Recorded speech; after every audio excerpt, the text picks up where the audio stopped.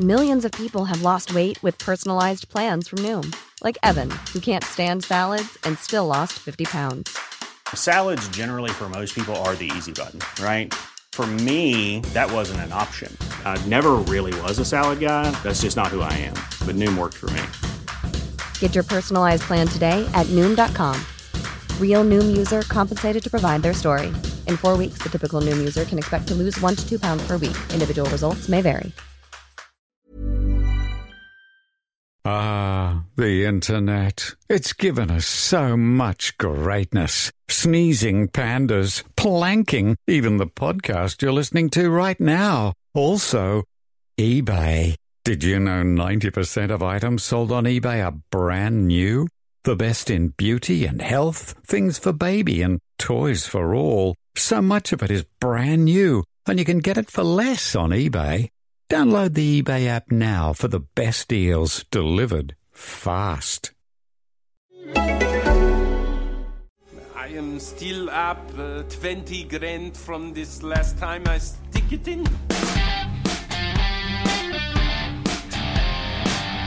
Well, let's see, I beat Bobby Riggs, who's a Hamilton tennis champion, playing ping pong with a skillet. I beat Edith Knievel playing golf with a bow and arrow. The arrow was my ball.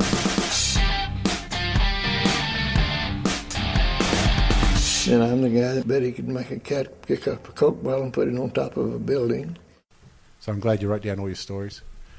You got it fixed up? Yeah, I think so. Yeah, close enough. Yeah, that'll do. So like I said, I thought we'd start with a favourite poker story. You'll remember the night instantly, so I want to get your view on it. No, not that one. Okay, thank goodness for that. It was a night at Crown, we're just playing normal poker, and it's just one of those nights where things are working, things are going the right way. And I think you were up 300 or 400, and I'm up a couple of hundred, and you're looking for ways to entertain yourself. And we got some lad who's come in wearing a suit and tie. It looks like the first time he's ever worn a suit and a tie. Just giving away money. Just could not give it away fast enough. And then he runs off to the bathroom. And, yep, you remember? Yeah, this is a story I know. I still do it to people now. Yeah. I inadvertently point it out to people and no one has any idea what I'm saying. but it entertains me. So he goes off to the bathroom and we're like, off to the ATM. Get some more. So Doug's is up more than me at this stage. He goes, I'll give you $25 if you say it to him. He comes back. I'm like, of course, I would have done it for free. Yeah. So he comes back and I go, mate, hey, just wipe some off. He's like, what? And Doug's has got... You got some in the corner of your mouth. Surely everyone there knew what was going on. Did you get everyone in the table in the joke? I didn't care. Doug's knew. That was all I cared. Even now when I'm playing and people get felted and go back, say, lock it up and wander off, come back 5 minutes later. Straight to the toilet. I always tell people they've got a bit in the corner of their mouth that they need to dust away. Well, from that night. So anyway, I think that actually started me off on that night because I was about even, which is why I'm like, oh, great, you're paying me $25 to make a joke that I would have done for free. And then I got up a couple of hundred, who knows. And then we're walking out to get to the car. And we seen him coming back the other way? And we're I don't remember this. He's a slightly portly bloke, but... Right. Red as, just beetroot red.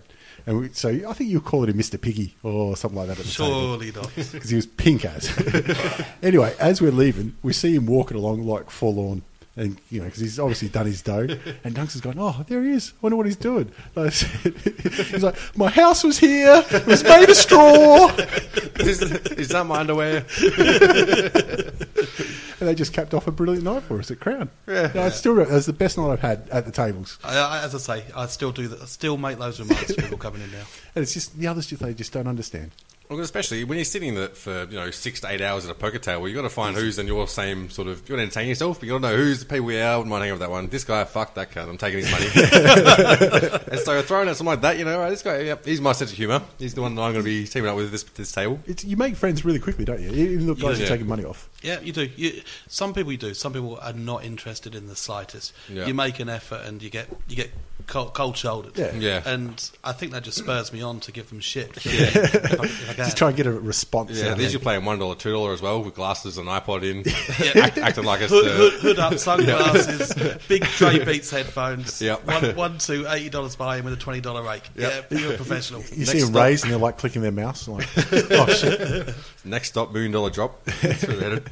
So anyway, the reason we got here is, and especially because Duncan, is because when you were working at Crown in the Mahogany Room, I think every fucking Monday at work, Duncan used to bother me like, got any more stories? Got any more stories? I loved your stories. Honestly, exactly. I loved your stories, particularly when they're named pros or high stakes rollers and go, I've seen them on TV. Yeah, and especially the best thing is we did our Brownlow Metal podcast, and a few came out. And then I forgot that there's probably legal consequences for naming names and, and giving out specific details. So at this stage, obviously, it's just you heard through a third party and you can't verify its truthfulness, right? Yeah, well, I kind of think...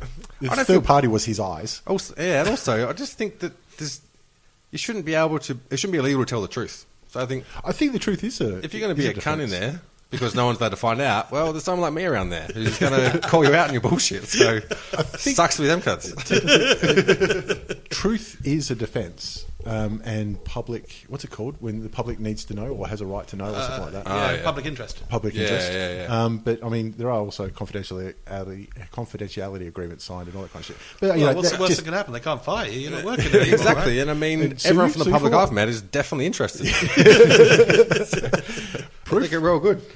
So I don't know. Pick a random one. It's hard to start off. Well, all right. I'll start you off then. Yeah. Phil Ivey. That's exactly what I know. Since we started, and I'm not going to steal your stories, but I do relay your stories as my own. Phil Ivey gets a regular mention. Good. I'm all for people relaying these stories their own and appropriate them. I'm all about as long as they make them better. Yeah, exactly. They've got to get better. Sprinkle a bit of salt on it. The thing is, I got the whole Phil Ivey story, which is funnier, but it doesn't involve anything to do with gambling. It's about the night before and what state I was when I rocked up to work. So I thought you meant the whole Phil Ivey story. I thought you meant the one in London. Oh, no. Yeah, well, actually, we'll start off with Bill League. Yeah, Bill League, that's his name. Bill League. Phil Ivey. Yeah. So it's Ivy League. So Bill. So I'll start from like the night before. That was the first time I went out with my now girlfriend. Was the night before that, and I remember she was a waitress in Mahogany Room, and some of the waitresses were going out for a night, and obviously most of the waitresses there are Asian, so. She's like, some of the waitresses going out. Do you want to come out with us? I was like, yeah, all right. And I said, just tell me where you're going to be and whatever. I'll meet you up there or whatever. And they'll go into 7 nightclub. They had like Asian night or something. So I'm like, all right, I'll meet you there, whatever. I met up with the girls. And obviously the Mahogany waitresses are pretty good looking. And so there's a huge lineup. And I'm thinking, well, we should be straight in, shouldn't we? I mean, be with all the girls, the good looking ladies. And so they kind of come in, go to the front. Yeah, you guys come in. Gets to me. Stop. Starts getting the pat down. I'm like, dude, I'm the only white guy at Asian night. Like, what shit am I going to cause here? That's exactly the problem. But the thing is, if I do anything wrong, they're going to go, it was the white guy. I'm an easy person to find. And so I'm like, all right, it's going to be like, this is it. So I rock up in there. The advantage of that is that I can see everywhere. And so I lose the girls to the crowd. Like, they're all 5 foot 2. Everyone's tiny. Scanning over the top of the crowd. Yeah. Like it's 7 foot. And they got like banging R&B playing or whatever else. You can't hear anyone talk. And one of my girlfriends, the other waitress, goes to me, do you want to go to the Coke room? I'm like, huh? Do you want to go to the Coke room? I'm like, fuck yes, I want to go to the Coke room. Like, no wonder Asian night doesn't let anyone else in there. They got this shit sorted out. So I'm like, sweet. So we go around. There's like this little staircase, like around the corner there. So I go around to the staircase. She's like, take your jacket off. I'm like, yeah, this is it. It's Coke room. Sweet. They start stuffing their handbags and shit into my sleeves of my jacket, and I'm like, cloak room. Like, fuck. So anyway, the time's come to go home. Turns out my girlfriend was driving her ex-boyfriend's Skyline, drove it there, and so we get out there. Has a type. Yeah, and we're like, all right, I'll catch taxi home. She's like, no, sorry, I'll drive. I'm like, you're not fucking driving, man. We're hammered. And so I walk down to St Kilda Road to try and get a taxi. Next minute, she pulls up next to me. I'm like, oh, fuck it. Jump in. And I get home. And the thing is, when you work at casinos, because they've got lots of staff, and it all depends on how many players are in there, you have tables that will open and close. And what they'll do, if you've got too many staff left over, they'll send people home. And none of the dealers generally want to work, so you write your name down in a book. It's called the early out list. And so as tables shut or they've got too many staff, because they roster extra staff on to cover sick leave, because sick leave is huge, like massive. It's the biggest problem they've got. And if not as many people calling sick, then they'll go through the list and they'll send those people home early. Yep. And so I'm like, and for day shift, the earliest you can put your name on the list is at 10 a.m. And so people will rock up there, 5 to 10, just to put the name down on the list and get out early. Me being hammered, I was like, all right, fuck, I'll get up early, put a name on the list. Didn't hear my alarm. I've woken up. It's some random place in Noble Park. I'm like, where the fuck am I? I'm looking at my clock going, shit, oh, that's right.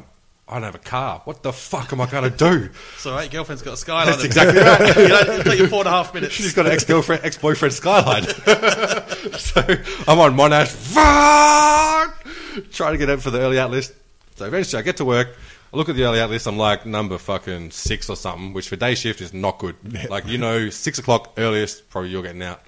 And in the old mahogany room, before it got renovated, you had, if you walked in the glass doors, you could go to the right, and there was the baccarat tables on the left-hand side, and the right-hand side there was some roulette tables and a couple of baccarat tables behind dividers. It was called Pit 28. And that roulette in there was $10 and a $25 back-to-back, I think. And so if you're on the $25, you do fuck all day.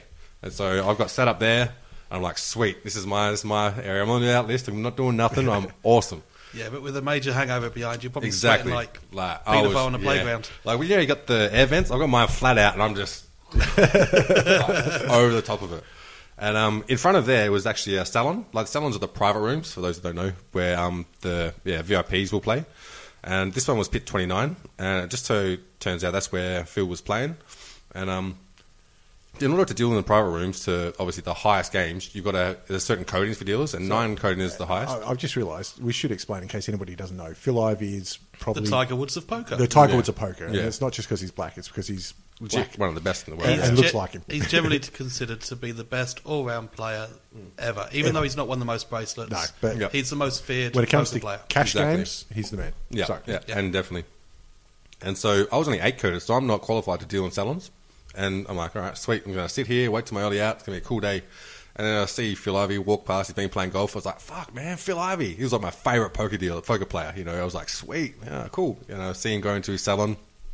And next minute, someone comes up and taps me on the shoulder, another dealer. And I was thinking, early out already. Fucking how good is this? Like, sweet. And the pit boss at the time was actually my trainer when I started there, because I actually first trained in Adelaide and then went to Crown. And so as an experienced dealer, you just have a refresher course. There's like a few different procedures. How long were you a dealer for? In Adelaide, I was a dealer for 2 years, and I worked for about 7 years in Melbourne. So about 9-10 years, give or take some change. So he was a pit boss at the time, and he's like, Brenton, just walk around spare for a while. And a lot of times they'll just do that if they like you and you've been doing fuck all. And if they don't want to make someone they don't like go around and do fuck all day, they'll put them on a table that's like a $50 baccarat or something and make them work their nuts off.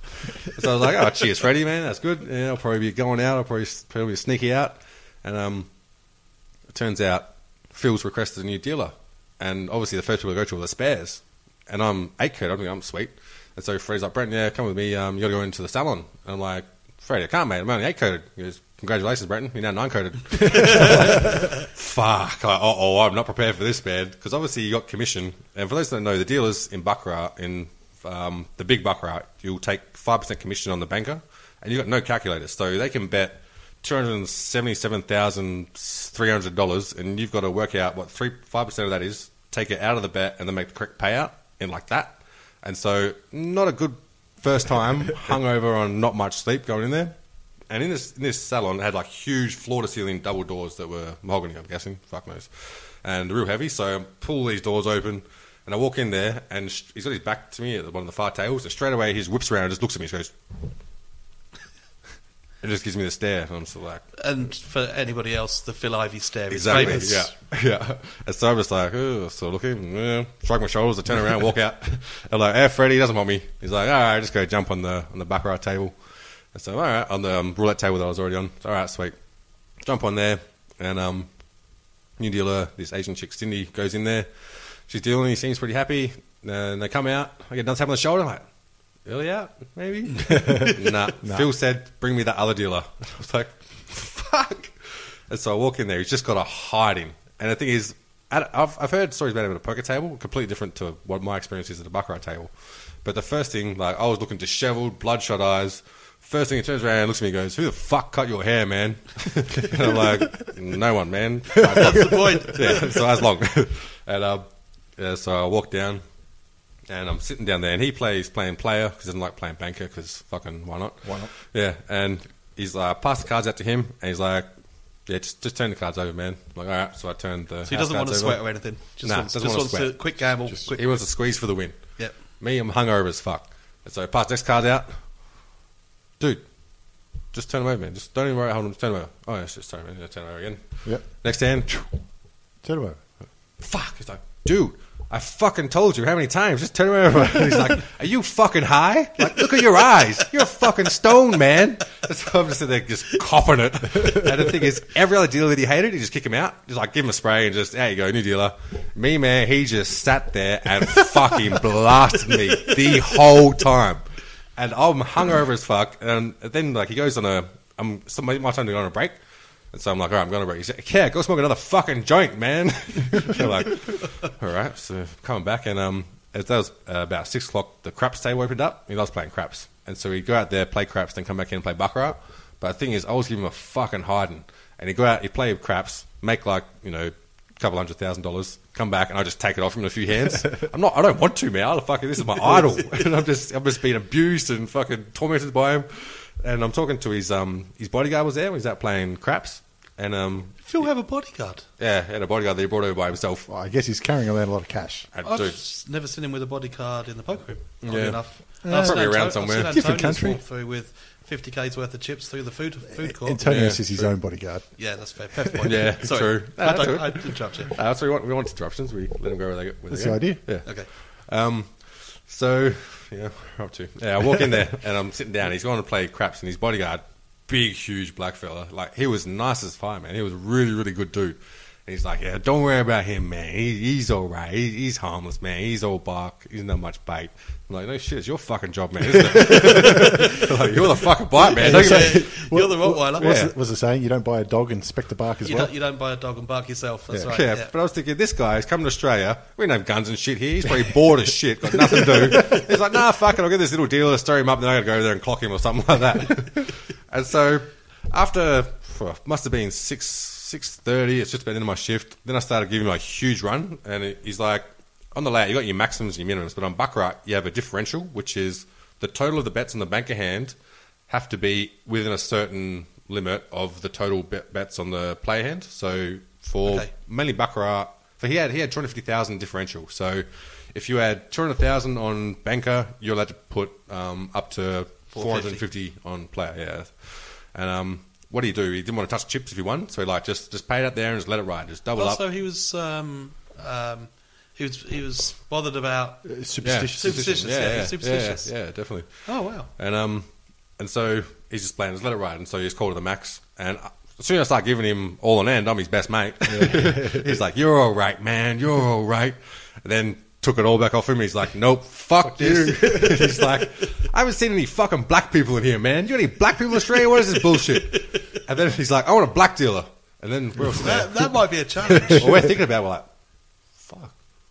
I don't think we've got any black dealers. Shit. So we're thinking about, the only guy we can think of is this dude Dan, who's Sri Lankan, but he's ghetto, and he has ghetto Sri Lankan. He has a shoe collection and a formidable shoe collection, just all Jordans. He was type of person that lines up for Jordans and shit. Ahead, so we can probably sneak him in, what I reckon. And so that's like justifying Imelda Marcos coming in. He had a shoe collection. Yeah, pretty much. He had a shoe collection. You're due. Was it an Italian job? Mos Def?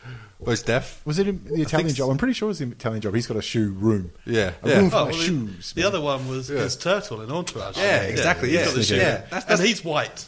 Yeah. Yeah. So at this stage, we're struggling to think of people that are black with a lot of shoes, right? Yep. Anyway. And so we're like, Dan, he's all we got, so we're going with Dan. Yep. And so finally someone flags down Dan, we've got him, he comes in, sits down, starts dealing, and feels like, my man, all right, finally, we've got some brothers in the house, sweet, all right. And so he starts dealing. Feels good for a read then. Yeah. That's the worst thing. When you actually deal on baccarat, he'll stop and look at you, trying to get a read. He's like, dude, I don't know what these cards are, man. I don't know. You wouldn't know what you're trying to find out. Even if you did. Phil Ivey, the greatest poker player with the best capability of reading someone and can't tell the fucker across the table dealing that is Sri Lankan and not African American. For God's sake. He's probably close enough for it. Yeah. He gave him a hiding anyway. Then he's like, nah, new dealer. And we're like, fuck. Who else we got? And the spare supervisor was on, the person giving him breaks. And so Dan, he's got up and he's gone to the supervisor, gone, I think he wants a latte dealer. the waitress has heard him say, I think he wants a latte. Oh, no. And so he's sitting down there. All the time, she's rushing out this coffee, bringing it down for him. Pushing down. Oh, there you are, sir. He's like, the fuck is this shit, man? I'm not allowed to drink fucking beer anymore. And I'm just sitting there going, oh my fucking God. Like, Fucking useless. I can't open this. Yeah. Soft hand, see? so yeah, that's the start of my Phil stories. That was the first time I had to deal with Phil. And is he still your hero? No. Honestly, he's a fucker now, right? Everybody, I think in dealer circles, he's known as being an arse. honestly, he is my least favourite person to deal to on the entire planet. I remember you telling me At a a baccarat story on table. one occasion of Phil taking a pounding in the mahogany room and asking for a change of dealer, a change of table, a change of chairs, etc., etc. Yeah. And then it got to the point where suddenly he was told no more changes. Yeah. Do you remember it? I remember the story. It's happened a few times, but you So, go for it. okay, so the story, as I remember you telling it, was Phil's getting a hiding. Allegedly. He's like, new fucking cards. I'm like, yes, Phil, new cards. Yeah. Change the cards out. And he's still getting a hiding. They're like, new fucking dealer. Yes, Phil, new dealer. Dealer's out, dealer's in. Yeah. He goes, all right, I want a new fucking table. Still getting a hiding. All right, Phil, no worries. New table. And he goes, and I want this fucker out of here, pointing to the pit boss. He's like, Yeah. all right, we can change him, but no one comes out. And he goes, and I want these fuckers out of there, pointing to these Asian guys. Yeah. No, Phil. Yeah. No, Phil, yeah. What do you fucking mean? Do you remember it now? No, I don't ring a bell. but- Okay. He goes, what you're spending tonight, they spend in one hand, they stay where they are. Yeah. It's like, you are the biggest fish until there's a bigger one. Yeah. Oh, yeah, that's before they gave him a private room. Because he didn't used to like playing in private rooms. He used to like playing around people and that. He made him play baccarat, craps at the main table. Yep. But he'd have a personal limit. Because if you're a high roller, you can actually have a personal limit where they tell surveillance, you can go to any table and play with your personal limit. Yep. So as long as the dealer knows, and if the dealer's not quite good enough, then they'll say, this dealer, get the fuck out of here. Get someone else in to deal with this guy's personal limit. So he had that. So he'd be around to all the tables and have his own personal limit of those tables. That's what he used to do. So that can make complete sense that there's something definitely that he would have done. It happens lots of times. I remember another famous poker player's brother coming into a roulette table. That really limited. You see, you know who he's talking about. I know who he's talking about. Did he have a deep run in the main event once? Yes, very deep. Very, very deep. Yeah. Did he make a complete Almost- ass of almost himself on touched- ESPN? Yes. Can you just pass us a sugar? Thanks. Sorry, go on. Sorry, Tony. And so these couple of Chinese men are playing baccarat and are playing roulette. And the thing is, they're not wheel trackers. They're just put as much chips on the layout as you can and have fun. That's what they do. So I'll sit there with stacks and they'll just drop around all over the table. And obviously, if you've ever been to most Asian countries, they're packed, man. And your general considerations of personal space aren't... They're good breeders. Yeah. Your considerations of personal space aren't the same. There's no shame in bumping somebody out of the way. Exactly right. Lineups, myth. Yeah. And so anyway, they're playing, they're reaching over people, and that's just the way it goes in casinos. That's just the way it is. And so one guy comes in, and he's like, push way in, and the guy sort of like leans over him to place his bets. And the thing is, the ball's already spun, so when the ball's spun, it's just fucking chaos. Mayhem. Yeah. Quick. It's arms everywhere, and so he's pushed him back, and he's gone, mate, don't fucking lean over and touch me. You don't give a fuck how much money you got. And the supervisor goes, excuse me, mate, we care how much money you got. Yeah. He's going to stay there. Yeah. I've got a question for you, Brendan. Yep. Brendan, we mentioned Phil Ivey's the Tiger Woods of poker. Now, Yep. Tiger Woods is also allegedly a notorious gambler. Mm-hmm. Did you have any run-ins with the Tiger Woods of golf? I never got to deal with Tiger Woods, but he'd come in, but he'd mainly play craps and play a bit of blackjack. I don't deal craps, I deal blackjack, but... I remember when he was here, and they were like, "Oh, I think he was staying at Crown." Yeah, And they're he saying, was. "Do you think he's That's- going to that's gamble?" I'm like, "Well, he's half black, half Asian." That's where that affair first came out, was at Yeah, Crown. it was too. Yeah, Yeah. that was Rachel, you could tell the too. story I heard, and this is obviously purely anecdotal This without is foundation. this one is actually anecdotal. Yeah. Okay, was that when he was over, and I think it was the Australian Masters or the Australian Open, was Yeah, played in something Melbourne, like that. and it was that weekend when just after that trip when it all started coming out, and the security footage from Crown started appearing with different blondes following him in. Yeah. But he won that. He was paid a $2 million appearance fee. Yeah. First prize was like 300 grand. It was about 100 or something. Yeah. It wasn't much. But his appearance fee was all over. I can't remember who the Premier of Victoria was at the time, but is it value for money and all the rest of it? Yeah. And he smashed the first round, smashed the second round. The third round, he had a really poor round and came back in the fourth. Yeah. And the rumour was on the night after the second round, on the Friday night, he dropped a couple of million in Crown. So that was a little bit on his mind on the Saturday. Yeah. And all this talk afterwards was of the value of having Tiger Woods here. He actually left the country with less than he came with. Well, I tell you what, Yeah. once he got home, he left with a lot less too. Yeah. And then he About obviously half. got fucked for another 500 million afterwards.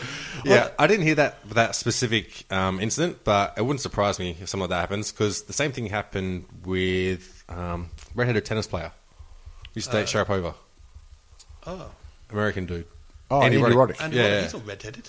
Didn't he? No, not really. Well, actually, he might be. He's always got a cap on with the sweat dripping off the beak of the But I cap. always heard he's all right. He's a nice guy. He was a poker He was player, alright, right? yeah, Him and Sharapova would play poker. Yeah, occasionally, I yeah. heard. They come in and play blackjack as well in the mahogany room. Yeah. He was alright. It was like standard kind of jock, more or less. Yeah. So he could be a bit of a cunt when he's tired and losing money, as you know, I probably can be too. So Yep. you understand Briefly that. world number one. Yeah, exactly. But when he went deep in Australian Open, he was at Crown until like 2, 3 a.m. before he played to play that game, and he lost the next day. But apparently, the funniest thing was when the Australian Open first started, it was on the same time as the Aussie Millions. Yep. And the winner of the Aussie Millions would actually win more than the winner of the Australian Open. Yep. So someone who spends their entire life like, fuck girls, fuck school, fuck everything, I'm playing tennis, dedicate their life to it. They sweat their balls off out in the fucking Australian sun in the middle of summer. You got some jackass who gets to jerk off and play online poker, gets to win more money than them. It's the cool come from basement of Crown. Well, that year was probably Gus Hansen too, I reckon. Heads up against Gobbo, wasn't it? Could have been. It was a while ago. I remember that Gus won it, and Crown couldn't have been happier. There was the back of the book on every hand counts or whatever it is, and he relayed, he opened every hand, because I'm sure his head's up against Gobbo. Yeah. Yeah, that's Yeah, right. rings a bell. Yeah. I remember walking through Crown and seeing him and David Benjamin, I think. You were yeah, a big fan of yeah. David Benjamin, Yeah, I I remember. think he was Yeah. awesome. Yeah. I remember when the Australian Open was at the same time, the first sort of person where I was went, oh, they're famous, was actually David Nalbandian.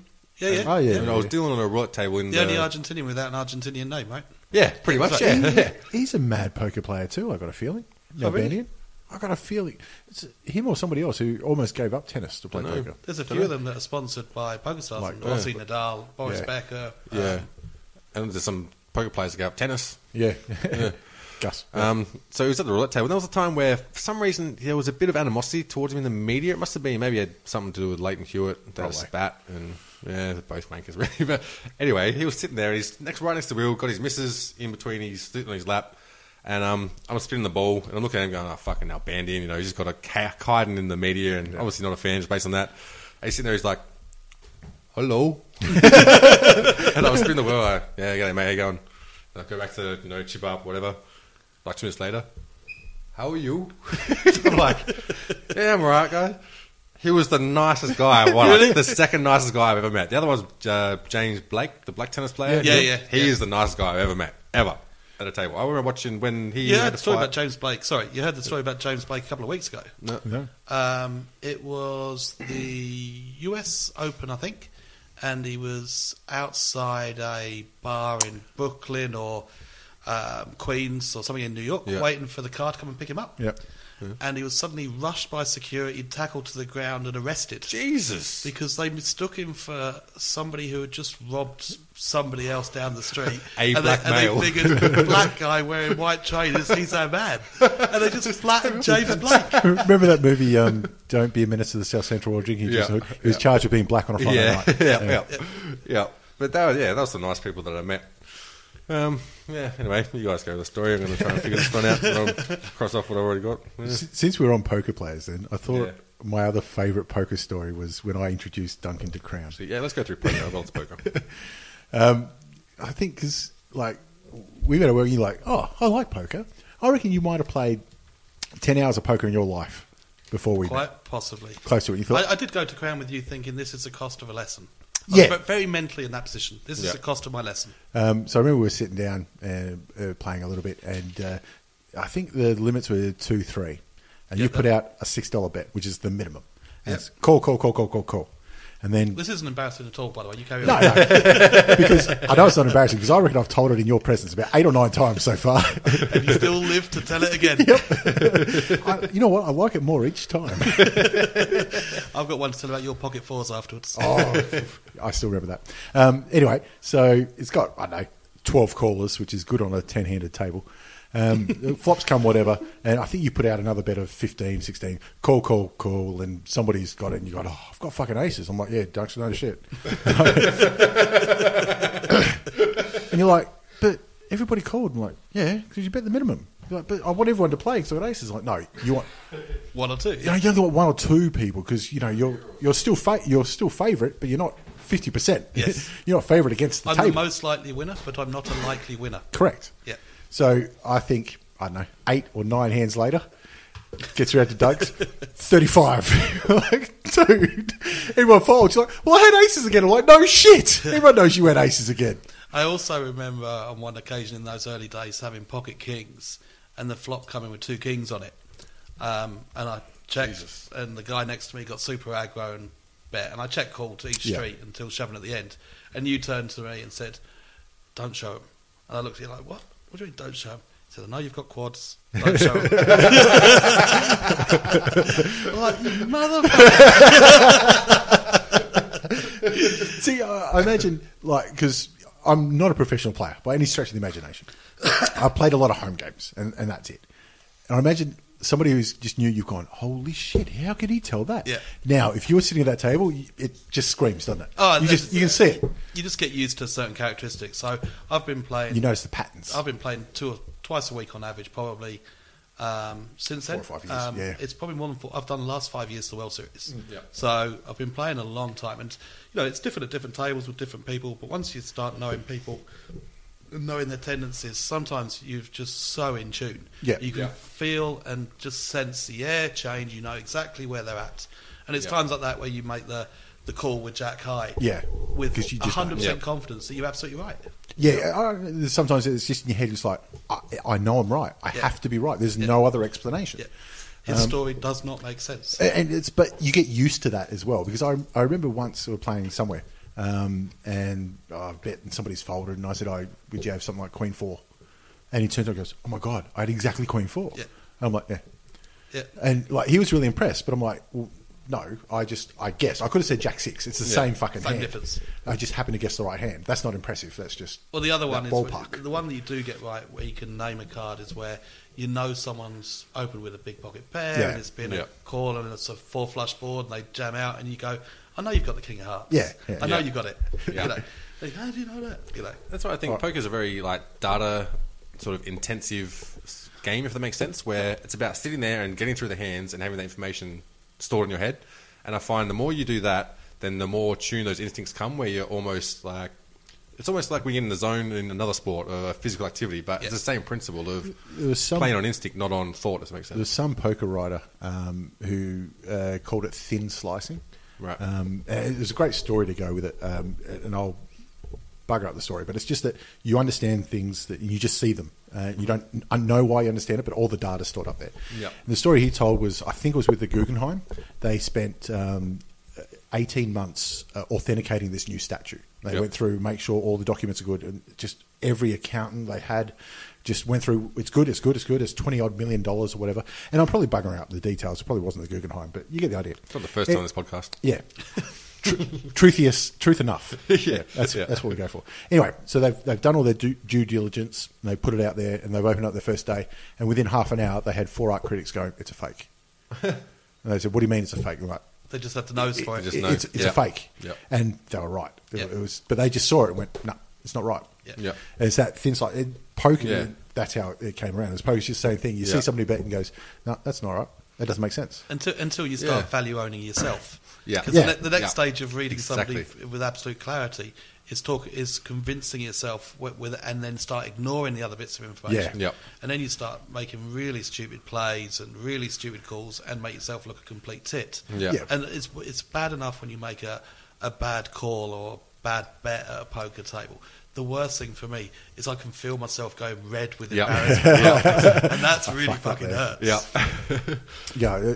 Tell the Pocket Four story. Because I can remember it and I want to see how good my my memory is. recollection of the Pocket Four story, I can even remember which table it was. I think it was table 3, which right near the ramp? Used to be next to the disabled ramp to get up to the bar before that bar went through a few other iterations. So we're in that little cubby, which was notorious for never getting drink service. It was a fun table too, that night. It was a fun table. Yeah, it was. But there was a piss kid on it. He was extremely drunk. He was.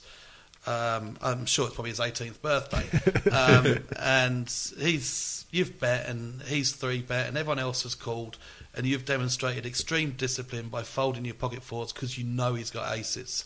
It was, you were highly confident he had aces, and you're like, I know I'm beat. I'm throwing them away. And as soon as the flop came down with at least 1 4, possibly 2 4s, the kid jams out a turn. He's shaking like the Titanic. He's all over the place. And you knew exactly where he was. He couldn't get his chips in quick enough, and you were kicking yourself for a week. Because the implied odds, the implied odds were enormous. I can remember even more details about that hand. That's how much it stayed with me. All the action was pre-flop, and I was under the gun. He was in the cutoff. He was to your left, wasn't he? To my right. He was like 3 seats to my right. Okay. So he was. I don't think he was the button. So under the gun, cutoff is the one next to the button. So he's second last to act. Cards are dealt, and I got pocket fours, and I've gone to put. I think there's a bet in front of me, so I might not have been. Anyway, so I think the bet's like $10, and I've gone to put my call. Yep. I'm just set mining, and he's gone 30. I'm like, dude, that's way out of turn. And like, he's just got. He may as well said, "I've got aces." Well, he did. No, he to another poker player at the table. That's what it sounded exactly like. right. That's all I heard was, "I've got aces." You were thinking to yourself, "This reminds me of Duncan." So I look at my pocket fours. I'm like, "Well, he's got aces. I've just saved myself $10." Anyway, so it gets around to him like, okay, now you bet 30, and you get 2 or 3 callers, and the flop comes Jack 4-4. So anyway, it's not his turn to act, and he's gone all in, like $200, and I've got him covered. And I'm sitting there, I just look at Dunks, like they settle him down, say no, you just wait, check, 200, fold.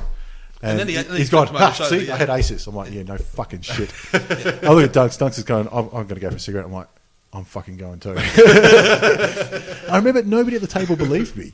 Would it hurt if I told you now that was one of the highlights of my poker career?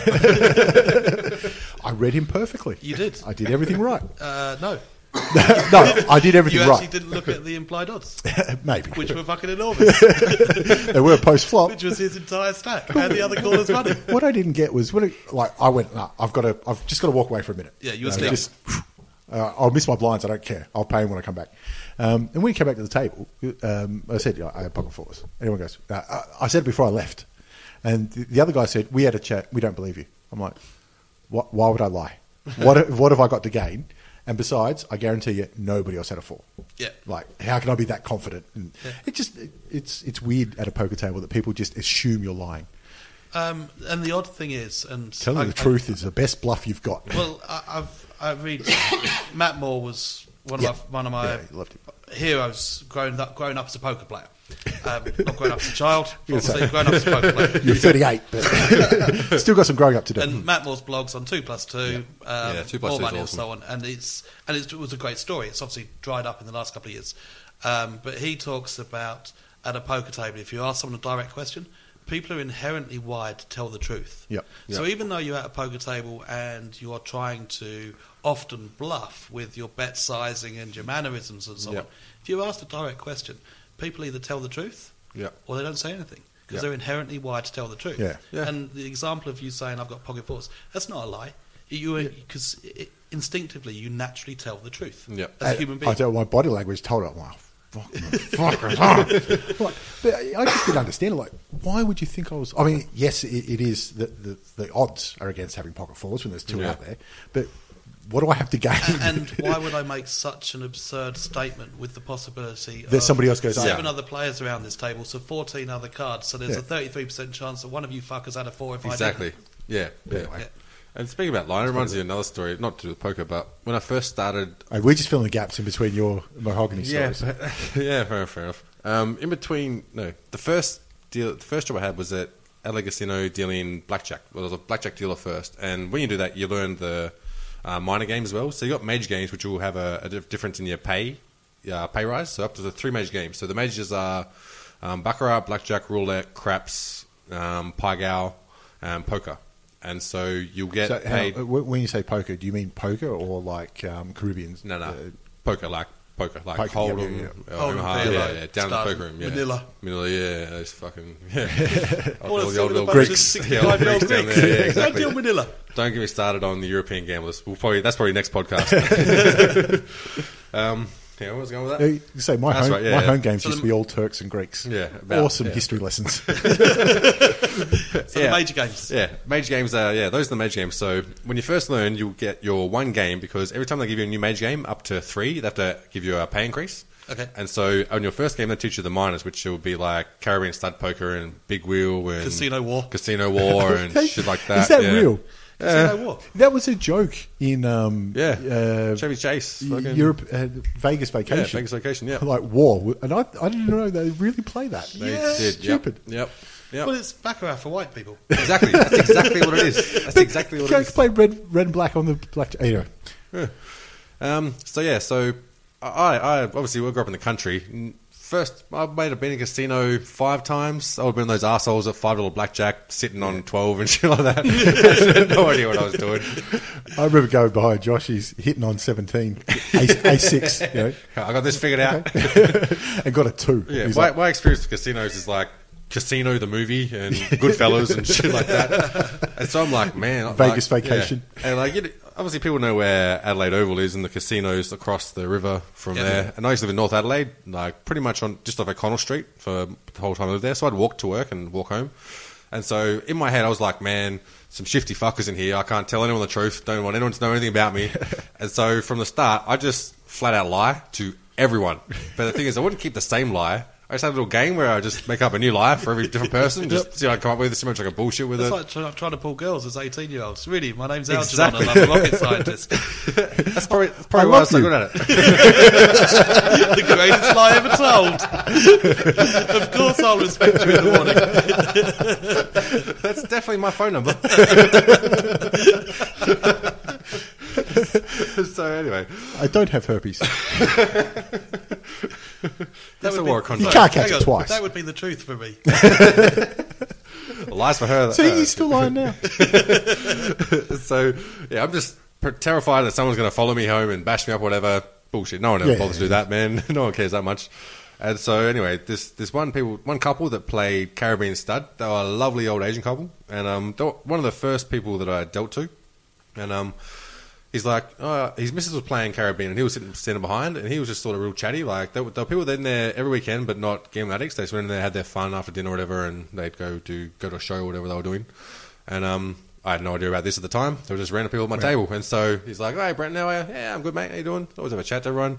And through the course of his missus playing baccarat, he's like, hey, so what do you do? I'm like, I'm studying accounting. He's like, oh, really? I'm like, yeah. I'm like, oh, I own an accounting business. Yeah. So, yeah, it's quite interesting. What are you studying now? I'm doing accounting for retards, more or less. Accounting 101 for managers. And you're making it up. You're digging yourself a hole. I just threw out, like, general ledgers and journals and shit like that. And he's like, oh, yeah. And he's like, whereabouts do you live? I'm like, I live in North Adelaide, like, just off O'Connell Street, which is actually true. And he's like, oh, my firm's on O'Connell Street. Yeah, it's, like, just around the corner from where I live. It turns out this guy's a regular. So he's in there every weekend. So keep the lie. Every weekend, I've got to fucking keep this lie going because he's such a nice guy that I just don't want to front up and say. Do you know what the best thing would be? If you started studying accounting just so you could keep the lie going. Well, the worst part is that he'd be more up to date with what my course was at than I was. So this is like 2 years into working at Adelaide Casino, and he's still a regular. I'm still keeping up this bullshit lie. And he's like, oh, you must be up to... Yeah, he's like, oh, so you must be doing exams now. You work a night shift. It's like, yeah, that's not... I'm like, fuck, am I? All right. Like, yeah, exams. Oh, how quick, fake you. Yeah, exactly, yeah. And he's obviously knows the course inside out and had people coming through. And it's getting to the point where I'm pretty confident he's going to offer me a job because he's counting down to where my thing's finishing. And I'm just like, fuck, what am I going to do, man? Like, I've got no idea. Frank Abenali it. Just fucking do it. Yeah.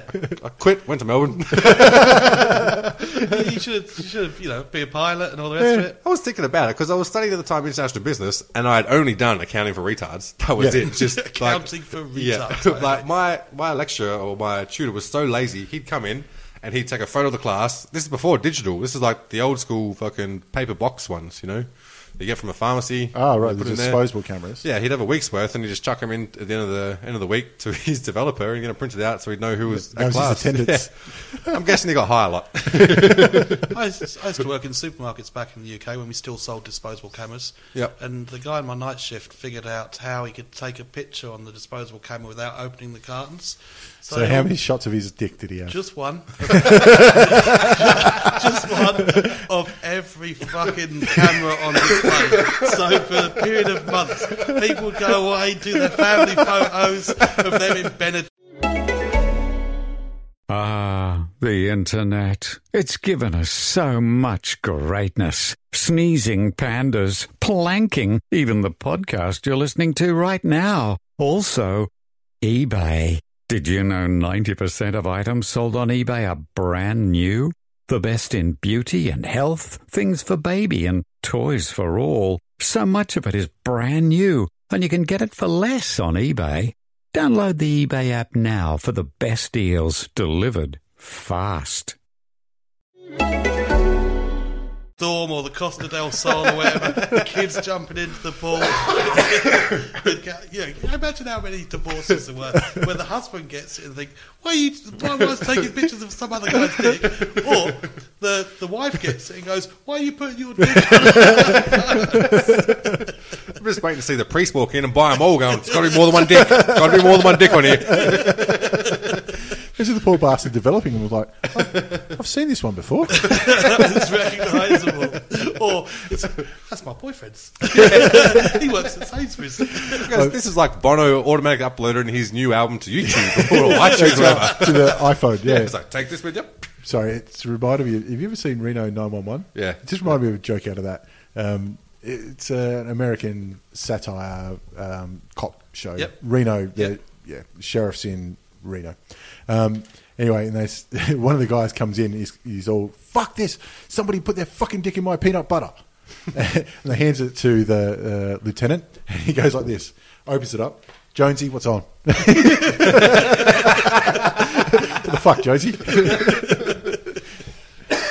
Anyway, so how about this? Have you ever dealt to a former Prime Minister? Is that random enough? Oh, yes. I have. Bob Hawke. Some of my stories are more interesting than funny. Bob Hawke, seriously, one of the other nicest people that I've ever met. But he came in, that's another time that I was spare, and I see this silver, almost yellow wig walking through, and like everyone recognises that wig. He's about 5'1". 5'1", exactly. I'm looking at it going, silver hair, like that, it's got to be Bob. Like, you know Bob Hawke, sure. Oh, no, yeah, Bob Hawke. I never realised he was 5'1", or he was. He's small. Yeah. Wow, I mean, he's probably 5'4" at his best. Yeah. Now he's probably 90 now, close enough. Yeah, close. Yeah, I think has Hazel passed away? Yeah, she? I think She that's passed away, a few years ago. Yeah. This is when she was alive. She was just released a book. She was on a book tour, and she was having an appearance in Bendigo, I think. I think they were separated. Anyway, and he was going to Melbourne, going to stop over there, and then go to Bendigo because he's getting pretty old. And he comes in, he's just walking around, just didn't announce, just walked in. It's people are like, fuck, Bob Hawke, all right. Comes out, Bob, what are you doing this afternoon? What would you like? And whatever, make sure to take care of. He's like, I just want to play some blackjack. It's like, all right. Don't do the impressions. He called a pontoon, because back in the day, he's always called a pontoon, you know what I mean? Pontoon's blackjack without the tens. Without the tens, yeah. You get paid on 29 straight away. Yeah, I got a story about that as well. Remind me afterwards. Yeah. So anyway, Mr. Hawke's come in. He's come in and he's like, I'll play some pontoon. And so he's like, oh, yeah, so, what would you like it to be? $5. It's like, all right. But he's not trying to make a quid. Exactly. But I'm spare walking around and I'm thinking, please do me. Go to Brenton. And, all right, sweet. Yeah, all right, do the Bob. And so you hadn't just come in on a Nissan Skyline with a hangover that night, though. This time, I wish we had a beer together or something. I would have beat his ass in the skull. No, you wouldn't have. Yeah, not even his age. But he comes in playing $5 pontoon, but he's gone a bit, like, he's just, memory's not there at all. And so he's sitting there dealing, and he's playing like 3 boxes, and got a private table, mind you, at $5, so no one else allowed to play, people just sort of watching. And he's like, come on, oh yeah, I think I'll hit on this one. And he go, all right, yep, nah, sit, go to the next box. What have I got back there, mate? You got 20 there, Bob. Oh no, I'll sit on that. Good choice. Already sat on the one. Yeah, cool. What about this one? You've got the old Tom Mix. Oh, the old Tom Mix, eh? Ah. And he's like, So remember you were telling it to us. You like, I just thought he's like Pop. yeah, exactly. He started doing all the rhyming slang. Yeah, all rhyming slang. Like Tom Mix is old school rhyming slang for a six, like in cricket when you hit a six. And he's like, I'm like, yeah, you got the old Tom Mix. He's like, oh, the old Tom Mix. Oh, yeah, right. Yeah. He starts chatting about cricket. You like cricket, do you? Yeah, I've hit plenty of those, the backyard at Nans. Isn't there, where you from? Oh, I'm from Broken Hill. That's a good Labour town. Very good Labour town down right. there. Yeah. So I had a chat to him. At that time, I was studying psychology. And he's like... Is this the truth, or were you lying and having to pretend? No, this was actually the truth, yeah. Okay. And she goes, all right, Brenton, well, what I'll tell you, if you ever need anything, you just ring my offices in Sydney and you let me know. And he's taken down all my details in his book. Written it down just because I gave him a good night at blackjack. So I wouldn't mind Bob Hawke coming on the podcast. So, all I got to do is ring up his Sydney offices and say, Bob, not quite what you were talking about, buddy, but a deal's a deal, champ. Love you to do a guest appearance. A deal's a deal, champ. And you asked him too about the infamous... Because he had a Guinness. That's right. He had a Guinness World Record. Yeah, he had the Guinness World Record for sculling a pint. I think it was a yard glass. He did have the yard glass, but someone beat him. No, either someone beat him on the yard glass or someone beat him on the pint. One of those, because I know all those records now, Guinness don't keep them anymore, which is a bit silly because they're Guinness. Yeah. Because they're responsible. Yeah, it's responsible service and killing people and shit. Someone would have drowned themselves trying to drink a swimming pool of Guinness or something. Probably did. Yeah, because he was a Rhodes Scholar at Oxford with Bill Clinton same year. He was good mates with Bill Clinton at Oxford. Same year or was it? Well, I don't know if same year, but they were there at the same time. I think that Rhodes Scholars tend to, the alumni I imagine is pretty strong. Well, there's only a couple of Rhodes Scholars every year as well. Yeah. So it's a very small number. Yeah, I actually went to uni with him, Phil Killicoat. So, yeah, that's his name. Yeah, there you go. Tony Ablett was a Rhodes Scholar as well. Yeah, and I was asking about that, and in theology. Yeah, he was pissed off because many of them. Tony Abbott. Really? We've had two Rhodes Scholars as Prime Ministers, and Mike Fitzpatrick, who's the AFL chairman. He's a Rhodes Scholar. Anyway. Yeah. Anyway, that was about it. So, Bob, if you're listening, fucking hook us up. Come down, son. Next time you're there, we'll come to you. But he was a really good guy. Really, really nice. Yeah. No, I remember you telling it because you said, what's the truth about that story? He goes, yeah, it's all true. And as a matter of fact, I can still do it. Yeah. That's right, yeah. Talking about the sculling, yeah. Because I hit him up about it, and that's where I started, Oxford College. That's where he actually got the record. And so after that, all those sort of in the alumni were always, whenever you get up, skull. And somehow that got out, and that's what happened with that sculling bit. He was telling me he was pissed off because some bastard beat it. I tell you what, your impression wasn't good, but your bastard's pretty good. Well, that's the only reason why I tried the impression then, because I knew the bastard would carry it. I can nail the bastard. I can hide behind the bastard. So yeah, Bob Hawke was one of my favourite. So dealing pontoon, there's occasion when I was in Vegas, and with a couple of friends, and we'd spent the afternoon getting pissed, and we ended up in Excalibur, which for those that have been to Vegas is far from being the most luxurious hotel on the Strip. It probably was once, but it is on the Strip, and it was accessible, and they're still serving alcohol, and it's a casino, right? So we end up at this pontoon table, and the croupier was about 50 and was from somewhere not English speaking. I think it was something like Hungary or Romania or so. Yep. She was lovely. She was engaging. We were a bunch of 30-year-old pissheads playing pontoon. Yep. And literally for about 3 hours, every time we got an ace, we'd go 10. We need 10. And she would always reply with, "There's no tens." And then we would obviously reply with fake shock, "What do you mean there's no tens?" And it would just cycle through. But obviously being drunk, it was fantastic for 3 hours. And she was completely except for the dealer.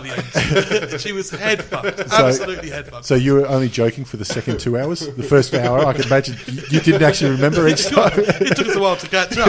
Once we catch up, we overtook her. We're like, well, now this is what we're doing now. What I love, it was good fun anyway. Where you get like young kids who didn't know what pontoon was, they didn't realise that you get paid on 21 straight away. Yep. So if they get 21, you don't wait for them to give any signal or whatever, you just pay them out straight away. And they think they're getting away with something, so they're like, I don't say a word. That's the funniest thing. As a dealer, you know you fucked up when all of a sudden your table's quiet. Right, yeah. And it's just like saying in poker where you have that sense, you know what I mean? Something's wrong. Something's wrong. Something's up with this. You can just sniff. Something's up, yeah. And being a dealer, you know when something just ruins whatever vibe is going on there. I remember this one time dealing blackjack. It was on actually on the main floor. And I'm like, you got your first deal, then you got your subsequent deal. Then you start going from the last box back to the first to see what... first back to the last, see what they want to do. Hang on, it's all right. Yeah, first to last, left to right. Yeah, that's right. So anyway, I'm going around, going to the last box. Yeah, he's sat. I've got like a 5 or something. So people have hit, got 3 cards. I've gone bang, 6, bang, pitcher, 21. And someone in this box has gone, bang, fuck! And I've gone, oh, shit. And all of a sudden, everyone's gone, ha! And just silence. Yep. And I'm like, fuck. What is it? I'm looking around just thinking, something's wrong. Something here is wrong. I just don't know what it is. And they're not telling you. They say shit. So I'm looking at it, I'm like, fucking, I don't know what it is. So, fucking, not my money. Just start paying out. Surveillance, watching this hand. Yep. So they ring down and said so on. And they're like, come down and like, the supervisor's like, hang on a second, the guys. And he's listening to what's going on. And what happened is, I've dealt out everything. This guy on the end here, he's sat on 15 because I've got a 5. Yep. When this guy here, and I've hit 21, he's banged the table. Obviously, makes a loud noise. I've looked at him.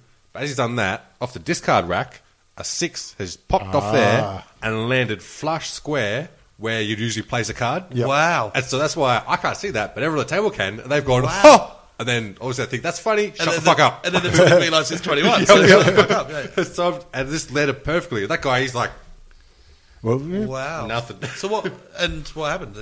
The soup I in the skies. On the main floor, they'll reconstruct the hand and pay it out as it should be. Right. Yeah. In the mahogany room, would they let it ride? Depends how much money's on the table. They keep up a stink. They'll let it ride. They'll just say whatever, because if you're playing blackjack, you're losing your money anyway.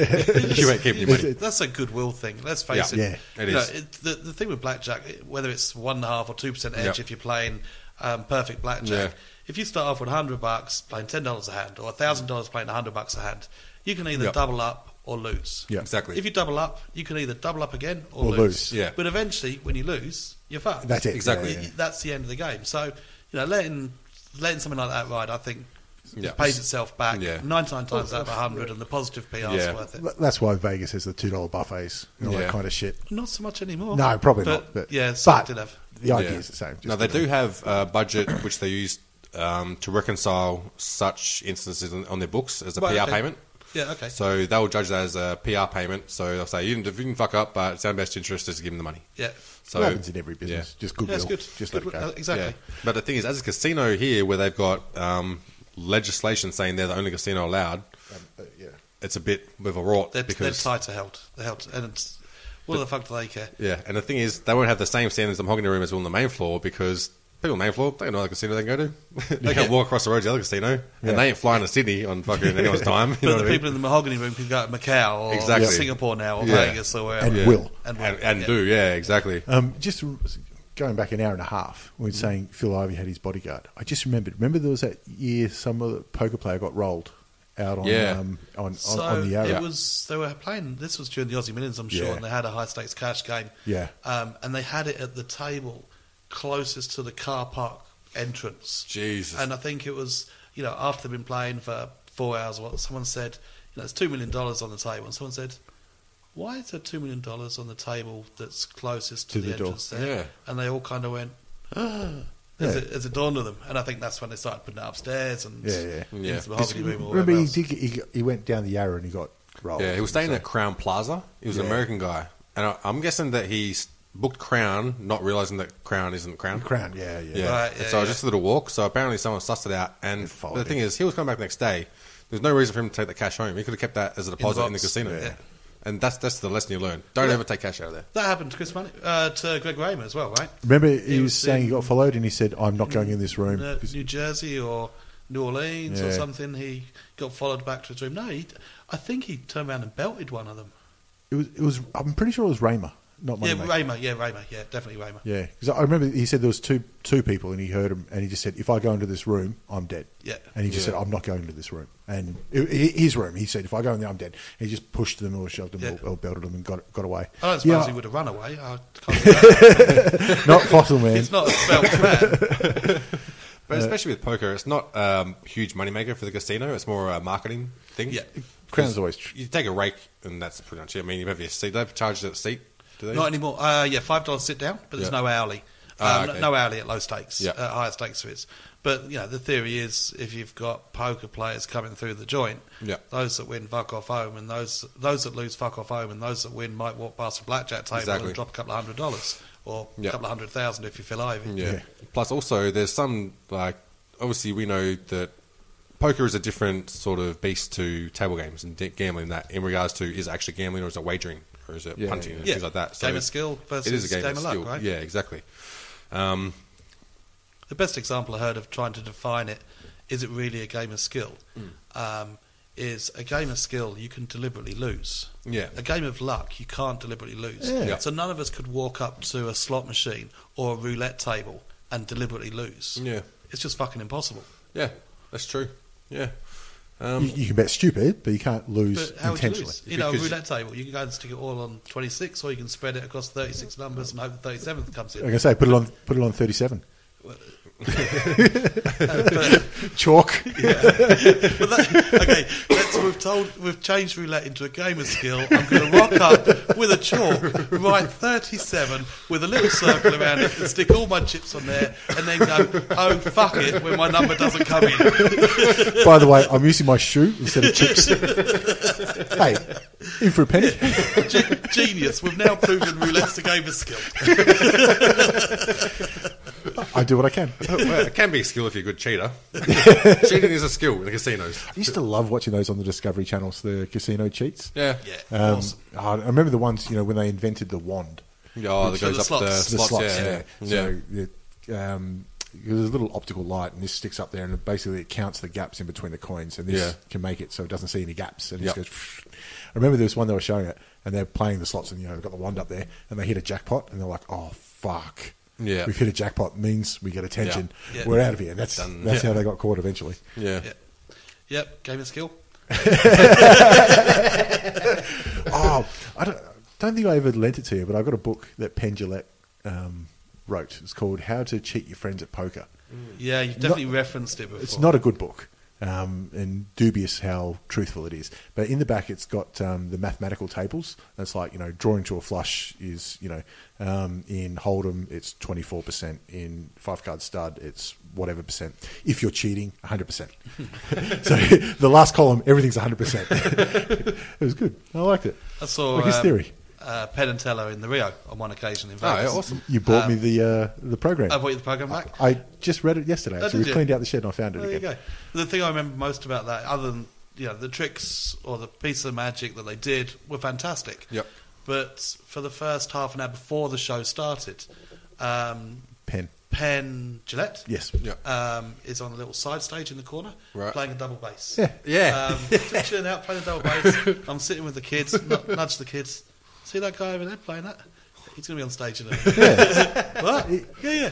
Loves his jazz music. Really cool. Really, really cool. Yeah, 'cause I remember one of the bands who are the big bands that I think they might play in the Penn and Teller Theatre every now and then. He goes and sits in with them. Or there's one band that he's welcome to sit in with in Vegas, where he just walks up with his double bass and goes and sits in with them. I think he goes anywhere he likes. Pretty much these days. Vegas, especially. Oh. Yeah. He's got his mugshot on.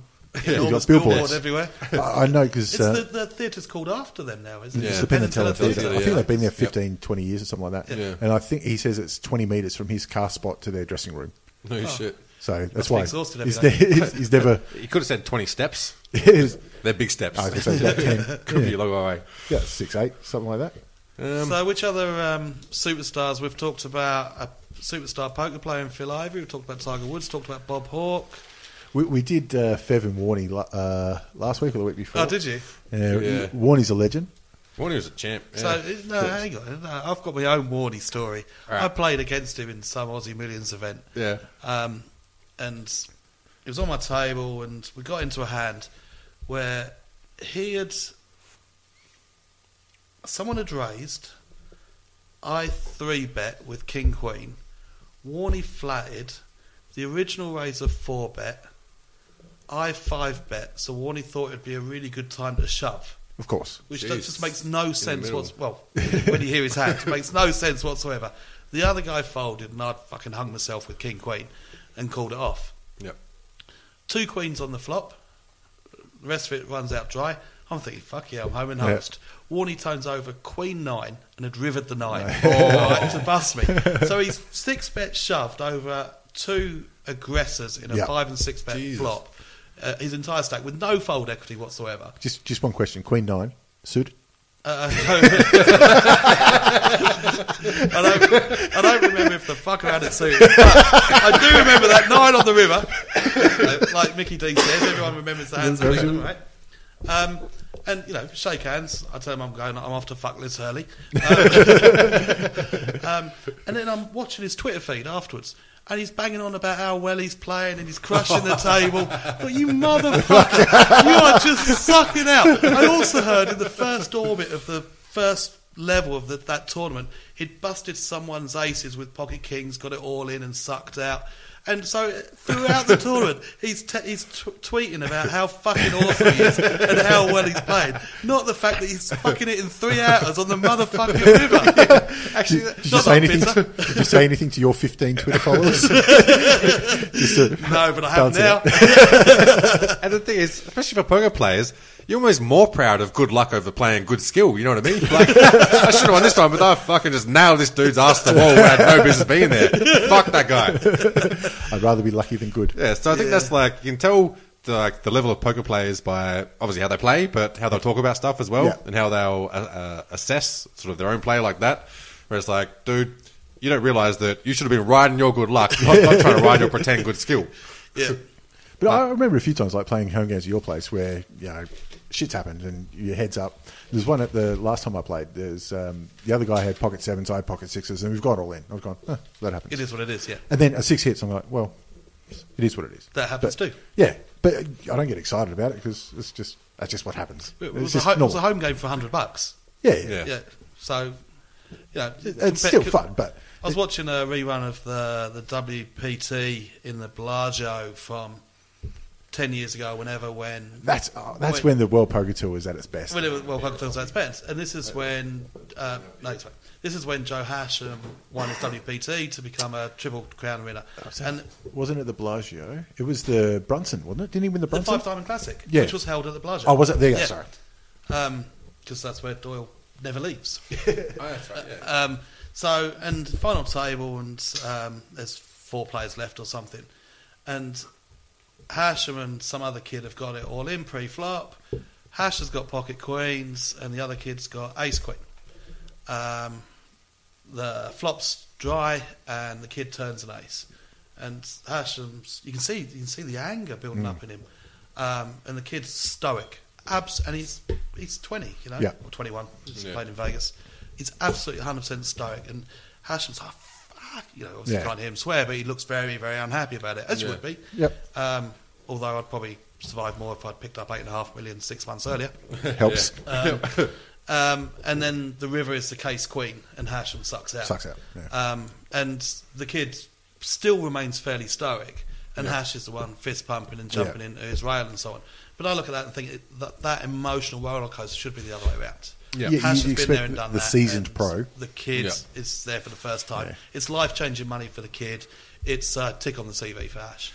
Yeah, well, I don't know if it's life-changing money for the kid, because a lot of those guys, they're maths, and this is what it is, and it's just, well, that's just more money, and it's more points, as opposed to cash. Well, that's what they say, right? The money's just a way of keeping score. Yeah, exactly. But in fairness to Hash, now I've nailed him for his behaviour 10 years ago on a WTP rerun on YouTube, which seemed a bit harsh.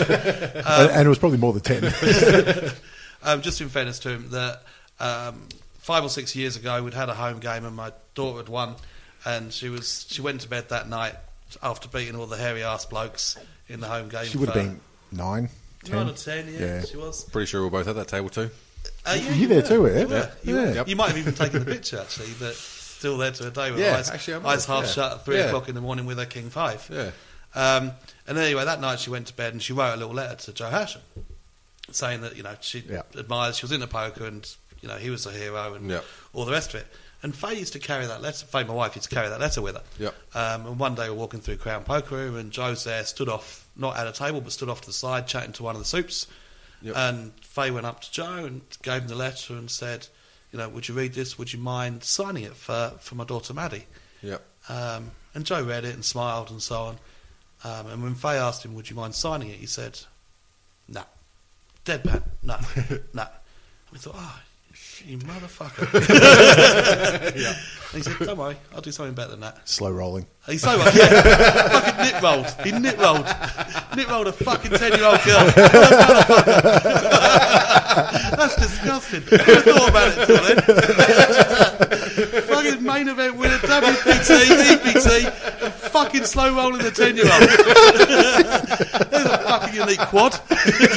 Anyway, right, calm down. So he said, no, don't worry about it, I'll do something better than that. I said, oh, fair enough. And we walked off, Faye walked off very disappointed, shared a story with me.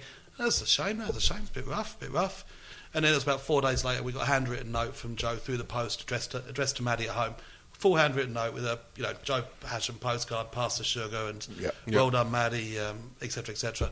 I thought that was fucking awesome. Yeah. I was really, really impressed. Takes 5 minutes of his time, but it was worth its weight in gold. And as you can say, 5 or 6 years ago, Maddie still got it. Yeah, she's no still got doubt, it. it's still there. It was fantastic, and there's been times in the years subsequently I've sat at the table, and obviously Melbourne, Joe Hasham, his name comes up frequently. And some people have got different views, and some people have had positive encounters, some people haven't been given the love that they've hoped for when encountering him.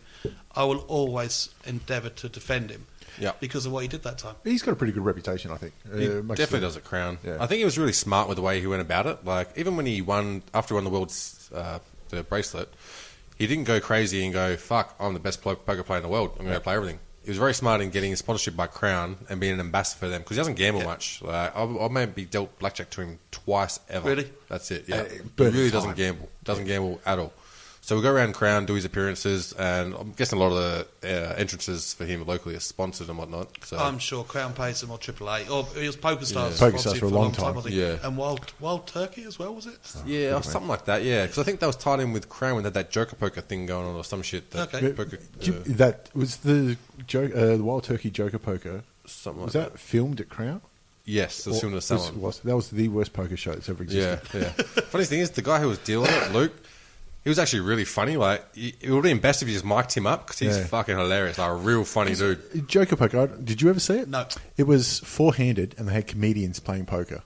But the problem was, they were all being silent, so they weren't the best comedians to start with, and the poker was shit. It was, okay, what do I do? No, okay, if you want to call, okay, I'll put it out. Yeah. So it was come to learn poker.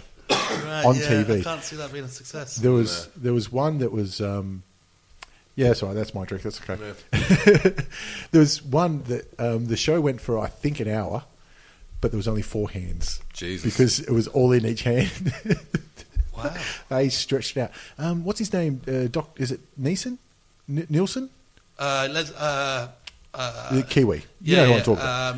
Lee Nelson? Lee Nelson. I think he was one of the commentators along He was Aussie Millions winner. Yeah. I think he won it like the year after of this Joker poker.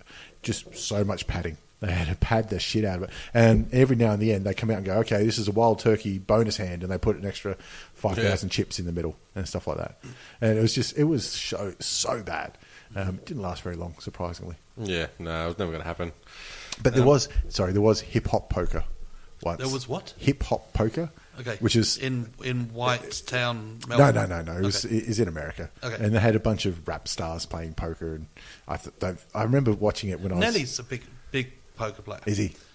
Very famous Nelly. You know, he goes to the Bellagio and plays the high roller in Bobby's room. Bobby's room, Jesus. All the pros are fucking racing over from Aria and Wynn and Phoenician to race into a game in Bobby's room, play 5100 or whatever with Nelly. Damn, awesome. You say they all like their rap. Well, and a lot of the DJs that play Vegas, Steve Aoki is a half big Asian, poker player. That's right, American Asian. That's something poker table, and especially as a dealer, that you know that it's horrible to have stereotypes, but Jesus fucking Christ, they're true. Like a stereotype's a good place to start. It very much polarises it in places like Melbourne as well. Steve Aoki plays high stakes, and it's apparently a pretty good poker player, and used to play a lot before he became Steve Aoki. But his crew that travel with him play at the high levels with him, Yep. And apparently they're fucking atrocious. So, the pros are rushing out not to play Steve Aoki, but to play who he brings with him. I remember hearing stories that Hustler, what's his name? Hugh Hefner? No. The other guy, Larry Flint. Larry Flint, yeah. He loves poker and he loves stud and stuff like that. And apparently he's not all that great at it. But I mean, he's an old bastard. But he'd have a 5-card draw. they'd have he'd play and they go, okay, I just got to go take care of something. You'd be gone for half an hour. Game stop. No one's playing. We're not here for him. They all go sit at the bar and just wait. Oh, Larry's back. All right, let's back into it. Yeah, okay. I mean, he's got more money to throw away anyway. So what does he care? Well, Dan Bilzerian's the other one, right? So I don't know if you've ever seen any of the Dan Bilzerian interviews on YouTube. I think All In Mag did them. You know who he's talking about? Yeah, I like. You can't avoid his stuff on Facebook. But No, I haven't sorted out and looked at it on YouTube. No, but yeah, I know enough to. You should look at the Dan Bilzerian interviews on All In Mag if you get the chance. Yeah. But interest in life and all the rest of it, lives the lifestyle that every 18-year-old dreams of, but every 30-year-old would be too embarrassed to lead. But in terms of poker, and he's made a shitload out of poker, he will openly admit he's nowhere near the best poker player in the world. But what he was very strong on is I'm the best at table selection. So I can bring together the biggest games with the biggest fish and be the best in my pond. Therefore, if poker's measured on making money, therefore I, Dan Bilzerian, are the best in the world. Because I can organise such a game. The other story that he says that is just fucking brilliant is he's mid-30s or something now, but he famously had a couple of heart attacks. Oh, no shit. So he's an ex-Marine or SEAL or something. Steroidism. He's ex-Marine or SEAL, super fit, does crazy shit all the time. And he was out on a bender, and this bender went from one thing to another and lasted about 4.5 to 5 days. And starts feeling his heart go. He's in hospital. His mum and his dad and his girlfriend have flown out to him, and he's with the doctor, the family doctor that had also looked after Michael Jackson. Do you mean looked after? Yeah, looked after. Okay. I'm like, well, who knows? Dr. Cosby. And the doctor says, I've got to ask you a few questions about what you've taken. It can very much affect what drugs we give you to help you survive your heart attacks. And Dan Bilzerian goes, no problem. So what have you taken? And he says, well, I may have smoked a little bit of marijuana. and his mum gives him the look of... and then he says, and I may have done a little bit of cocaine. And his dad gives him the look of... and then he says, and I may have done a little bit of Viagra. And his girlfriend says, you fucking motherfucker!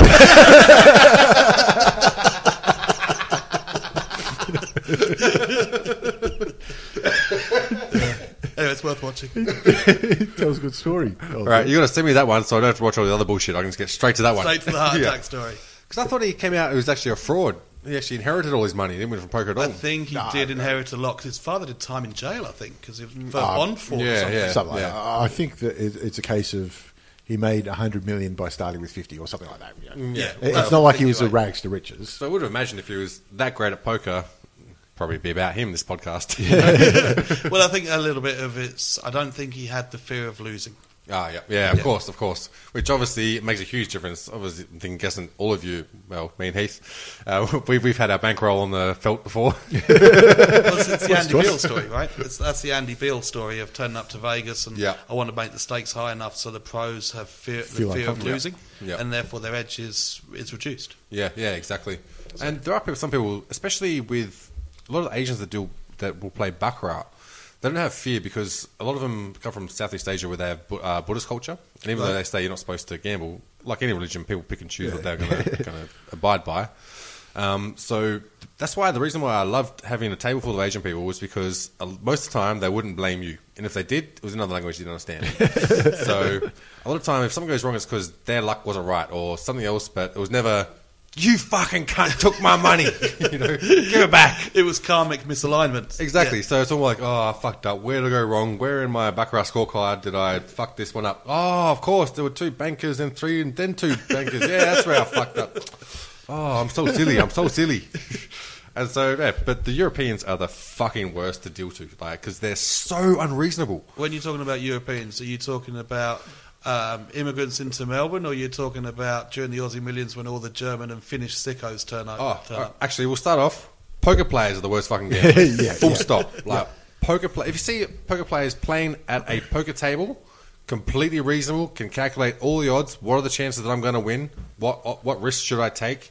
What are the chances that he's going to win? And accept the turn of the card. And be composed. Yep. At a blackjack table or any other table, they are the fucking worst gamblers. And every dealer will attest to this. They were like, this one, I remember, like, they just can't believe that they've lost because they're so used smart. To it a lot. Exactly. That's the problem. But the thing is, they're good at calculating odds. And you can tell, when you go into a blackjack table, chances are you're not going to win. The odds are not. It doesn't matter how good you are at poker. It's going to make no fucking difference.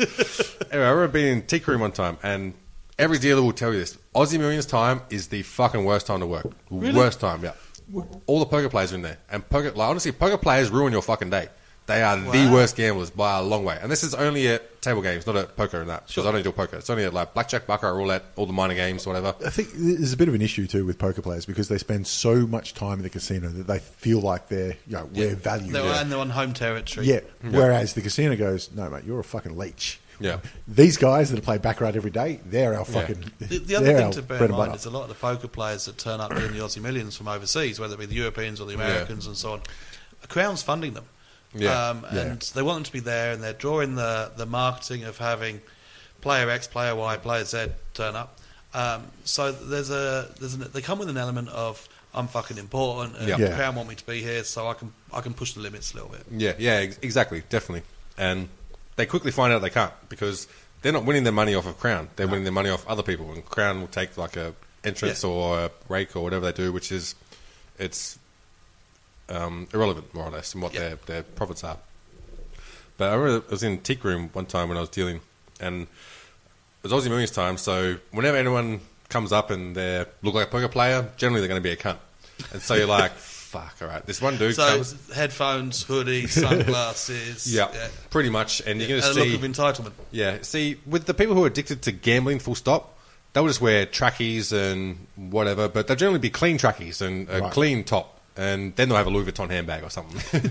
But poker players will wear the jeans they've worn for the last 10 years and probably the lucky ones, so that they've never been changed ever. But I remember this old Asian lady playing box 2 in, box 4. So second last box in blackjack. Really nice, didn't really say much, sat there, just putting her money out, betting her pairs as they do, and just having a quiet game. Anyway, poker player comes and starts betting the box before her, which if you play blackjack, there's really bad etiquette to come and go before someone because that means their cards. You're getting their cards, yeah. And so anyway, he comes in, starts betting, and doesn't sit down, just stands there, puts all his chips down. And you know poker players because they got fuck tons of small, irrelevant chips that you don't want on your float. Right. So you're sitting there with stacks of fives and some ones. All the red fives. Yeah. But the worst thing is ones. So you're like, what the fuck do I do with ones? And you're on a 25, you're on a 50, 25 or 50 minimum, right? Exactly. No, I've got these fucking five, I'll put them on pairs. The fives are only good for me at paying off a fucking blackjack. Exactly. Yeah. And so what I usually do is I'll make that payout with those 5 fucking $1 chips. Yeah, poker player, man. You'll need them. Yeah. That's one thing about a dealer is that you can't be a cunt, but you have to know how to push that line of passive aggressiveness to where you can let this person know, fuck you, but you legally haven't done anything wrong. Yeah. So they get the picture. But the worst thing is that poker players will take the same logic of poker to a blackjack table. And so this guy's got 20 and I've got a picture.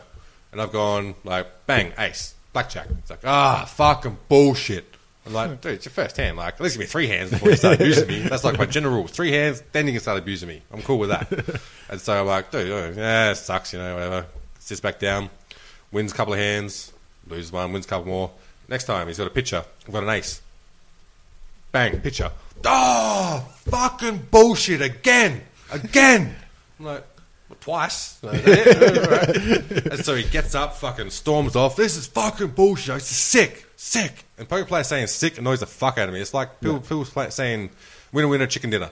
It's like, just give it up, guys. Come up with your own thing. Okay, I'll bear that in mind next time I say it. Yeah. Damn, it's sick. Especially at a blackjack table. It's like, it's not sick, man. It's fucking odds. Yeah. Like, see this old Asian lady's been playing her whole life? Didn't move. It's not sick because I see it every 5 minutes for the last 7 years. Yeah. At our home games, we used to have a saying called getting Cindy lucky. Right. Because there was a guy there whose name was Cindy. There was once where he was drawing to a flush and he missed it. He goes, I got unlucky. I'm like, no, You didn't get lucky. That's the problem. Yep. So we got Cindy lucky is when you're unlucky enough to get lucky. I thought you said Cindy lucky. I'm like, no, a few lucky Cindy's actually. Yeah, that kind of makes sense. That holds water. He's Turkish. His real name's too fucking long. It's shortened to Cindy. That's like, I remember seeing this guy. He was actually from Laos, whatever. Yeah. And like their names are fucking enormous. Yeah. And I remember looking at it, like just they wouldn't even fit on the card. I'm like, how do you pronounce your name, man? He goes, Sam. Yep. All right, fair enough. Freddie Deeb. Yep, that'll work. Yeah, Freddie Deeb, Yeah, yeah. because his name's... Like some Irish name, yeah. Okay. It's not Irish. Yeah, Israel. Jewishish. I don't know. And I think his real name's Kasim, and he went to a poker room in Texas. He's trying to put his name down. Yeah. And like Kasim, you're like what? Kasim, what? And his mate goes Freddie. Just make it easy. it's done. All right, I'm Freddie. That's what it's called, yeah. I do that same every time I'm in Vegas ordering a coffee at Starbucks. I'm fed up with people writing the name Duncan with 27 wrong spelling errors as if I serve fucking ice cream. So now I just say my name's Bob every time I'm in Starbucks. Because they write it on the cup, right? What? So not only do they get it wrong, but they write it on the cup. So I have to go around showing everyone else in the casino that the fucker in Starbucks can't spell. You know, there's another store you can go to. You can get donuts as well. They'll get your name right. Donut. So anyway, yeah. I don't know where we're going. This poker player, he's sitting there like stolen the lady's box and going on like a loose tapper, just When playing. you say stolen the Yeah, lady's box, You missed our Edison story. The pleasure box. We'll go to that one. And so he's got up and he's fucking, oh, this is sick. This is bullshit. Oh, fuck this. And I'm looking at him and I'm sorry, God, this is fucking ridiculous. And the old lady sitting in front of me has got a bet. Just pushed it out. No more bets. Started doing it. Come back. The fuck is this? I can't even get up and walk off. I'm like, you walked off, man. I thought you weren't playing anymore. I mean, I wouldn't play after what cards you got. They don't like hearing that. Just throwing fucking gasoline on it. No, I'm leaving. Like, shit, that'll teach me. Who's next table? The old lady. Thank you. And is that if you could receive tips, you would have got one? The amount of times if I could have received tips, and only because as a dealer, I just tell people straight up, because especially in the mahogany room, where the worst part with the casinos that I worked with, well, recently, was that people have got a problem with gambling, and that's their problem. And they treat them like they're just stupid. Like they can do whatever they want to them, and they're not going to come in. But the thing is, for these people to lose all that money at that casino, they've got to be smart at something. They've got to be getting that money from somewhere. Or They've they're got to embezzling. well, that's the smart at something. You know what I mean? what did you say? Embezzling. I'm not saying it has to be legal. I'm just saying they've got to be smart Smart at at something. something, You know what I mean? So they've got that intelligence. But the thing is, to get a job in a casino, you can be smart at anything. Like, you can teach anyone to be a dealer. Anyone. It's a monkey job. Yeah, it's just repetition. repetition. Learning through repetition at its nth degree. Because I remember you saying, like with the training, a lot of it is just ergonomics. Yeah, Because exactly. you're doing the same actions over and over again. So it's you put your feet here, Yeah. you do this action. Because if you do it this way, your wrist is going to be fucked. I'm not sure I 100% agree with that, Brenton. Probably right. You know, because Crown holds a local monopoly and there's no tipping, there's no incentive for either party to drive improvements in performance, whether that be customer service or whatever it may be. Compared to the bigger casinos and the higher profile casinos in Vegas, highly competitive environment. The dealers are tipped. The best dealers rise to the top, and the worst dealers fall out the bottom. But there's no incentive, and without incentive, it's not going to happen. The other way is though. I mean, you can't. I'm fed up. I'm going to go work at the other casino. Well, you fucking can't. No, so you I can't. mean, there's only job retention. Yeah, then maybe rise. Their job retention is terrible. Yeah, terrible. Like it's over 50% turnover in the first year of being employed there. I've been in worse places. And the thing is, they're happy with that turnover because they don't have any. Well, apparently, no long service leave to pay out. None of that. And so they'll actually try and make conditions worse for the long termers so they can get them out, and get rid of those. Because the thing is, what you get there is you get a lot of people. The place, it's not. You can get away with being not making wise decisions and not being found out about it because people are coming there and always spending money because they have a problem with gambling. Yeah. And so if you looked at sort of what that company is and what level of education you need to be a manager at a similar company that wasn't a casino, let's say Telstra or say Virgin or something like that, You'd have degrees coming out your ass. You'd have experience in whatnot. Coles. Yeah. In there, it's not the same, you know. All you need to do has been through that system, which has zero integrity when it comes to education. Yeah. And especially with education. If you haven't got a university degree, you'll go nowhere in Coles. So what happens is that you're going down. They'll shove you off to fucking Bilo or something, just trying to hide you anywhere. So what happens is you get people coming in. Put my fucking death bell away. Especially anyone you deal with are good people on the floor. This is like level 6 management. People. The internet. It's given us so much greatness. Cat videos, lol, witty memes, even the podcast you're listening to right now. Also, eBay. Did you know 90% of items sold on eBay are brand new? The latest fashion, top tech, the best in beauty and sporty stuff. So much of it is brand new, and you can get it for less on eBay. Download the eBay app now for the best deals delivered fast.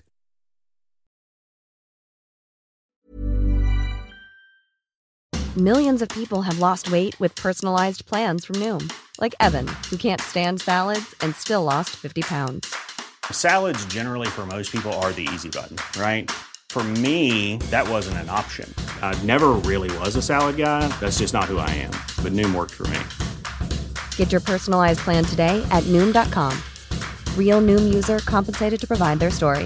In 4 weeks, the typical Noom user can expect to lose 1 to 2 pounds per week. Individual results may vary. Hey, I'm Ryan Reynolds. Recently, I asked Mint Mobile's legal team if big wireless companies are allowed to raise prices due to inflation. They said yes. And then when I asked if raising prices technically violates those onerous 2-year contracts, they said, "What the f*** are you talking about, you insane Hollywood ass?" So to recap, we're cutting the price of Mint Unlimited from $30 a month to just $15 a month. Give it a try at mintmobile.com/switch. $45 up front for 3 months plus taxes and fees. Promo rate for new customers for limited time. Unlimited more than 40 gigabytes per month. Slows full terms at mintmobile.com.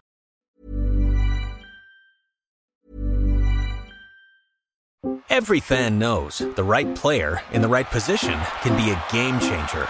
Put LifeLock between your identity and identity thieves to monitor and alert you to threats you could miss. Plus, with a U.S.-based restoration specialist on your team, you won't have to face drained accounts, fraudulent loans, or other losses from identity theft alone. All backed by the LifeLock $1 Million Protection Package. Change the game on identity theft. Save up to 25% your first year at LifeLock.com/aware.